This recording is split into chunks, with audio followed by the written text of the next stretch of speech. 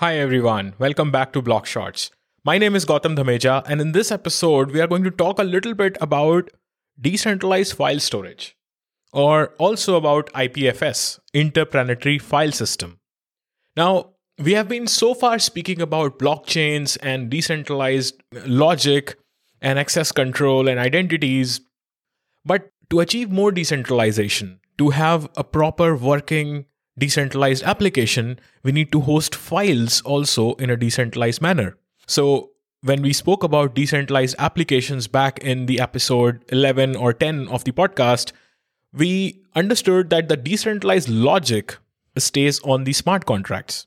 But then there is a user interface that needs to be hosted somewhere so that the users can interact with the smart contracts using this interface. Now, we also spoke about NFTs, where we understood that, the NFTs are represented on the blockchain just as another token or another identifier. They are not stored on the blockchain picture or the JPEG or, any sound, whatever is actually the NFT representing is not stored on the blockchain. It's just the identifier of the NFT that is stored on the blockchain. If we are looking at a complete decentralized application or a complete decentralized way of storing NFTs, where are we storing them? And that is where interplanetary file system, or in general, decentralized file storage comes into the picture. Now, how is IPFS special?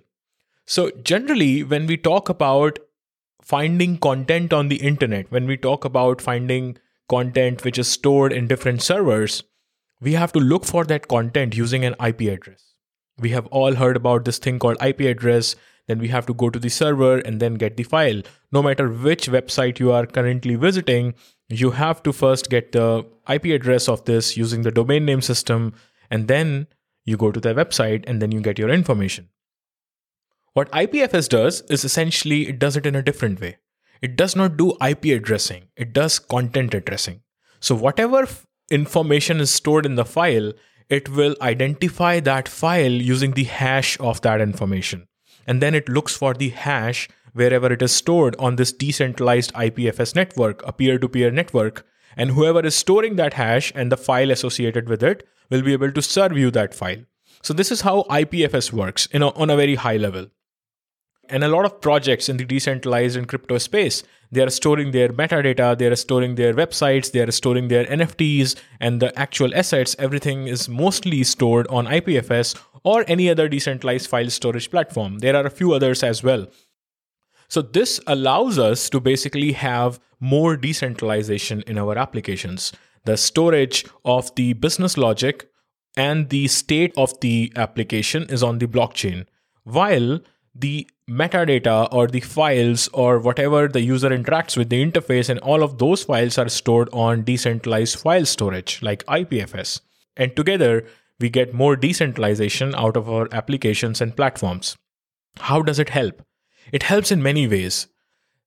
For example, if you are hosting your user interfaces or files or NFT related metadata on centralized servers or cloud systems, then they could just censor it. They could not allow some or more of your users to use it.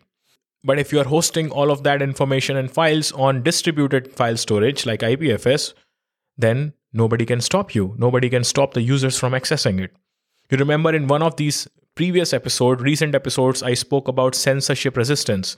And I also spoke about there was a time when in some place, Wikipedia was shut down or Wikipedia was censored. People were not able to access Wikipedia from that place. At that time, Wikipedia was stored on IPFS, and all of the people in that country were actually able to access Wikipedia through IPFS, not through the Wikipedia website. So this is the power of decentralized file storage, that it is censorship resistant. Nobody can control it. No single organization or government can control it. And it provides more decentralization to our applications and platforms. All right. So that was about IPFS on a very, very high level. I hope you were able to understand some of it, the decentralized file storage side of things. Thank you for listening and stay tuned for the next ones. Ciao.